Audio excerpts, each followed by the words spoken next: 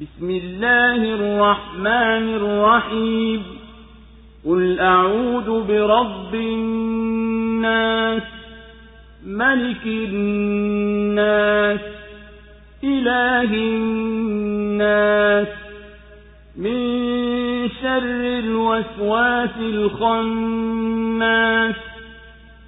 الذي يوسوس في صدور الناس من الجنة والناس صدق الله العظيم.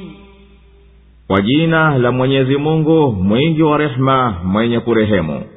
Sema, ninajikinga kwa Mola mlezi wa wanadamu, mfalme wa wanadamu, Mungu wa wanadamu, na shari ya wasiwasi wa shetani khannas, anayetia wasiwasi katika vifua vya watu kutokana na majini na wanadamu.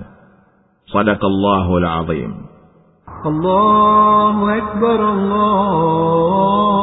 Allahu akbar. La ilaha illa Allah. Suratun Nas imeteremka Makka.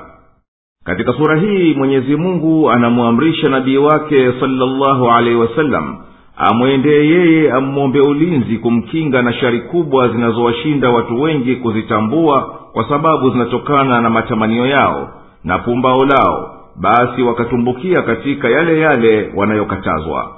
Hiyo ndiyo shari ya wasiwasi wa sheitani anayejificha machoni au hujidhihirisha kwa kificho.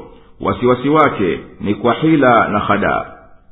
Sema, najikinga na Mola mlezi wa wanadamu mwenye kuendesha mambo yao, mfalme wa wanadamu kwa ufalme uliotimia kuwamiliki wote wafalme wao na maraia, Mungu wa wanadamu mwenye uweza kwa kuwasarifu kwa ukamilifu watakavyo, na shari ya mwenye kutia wasiwasi watu, ambaye hurudi nyuma ukiomba msaada kwa Mwenyezi Mungu dhidi yake, ambaye hutia kwa kificho katika vifua vya watu ya kuachisha wasende kwenye njia ya uongofu kutokana na majini na wanadamu.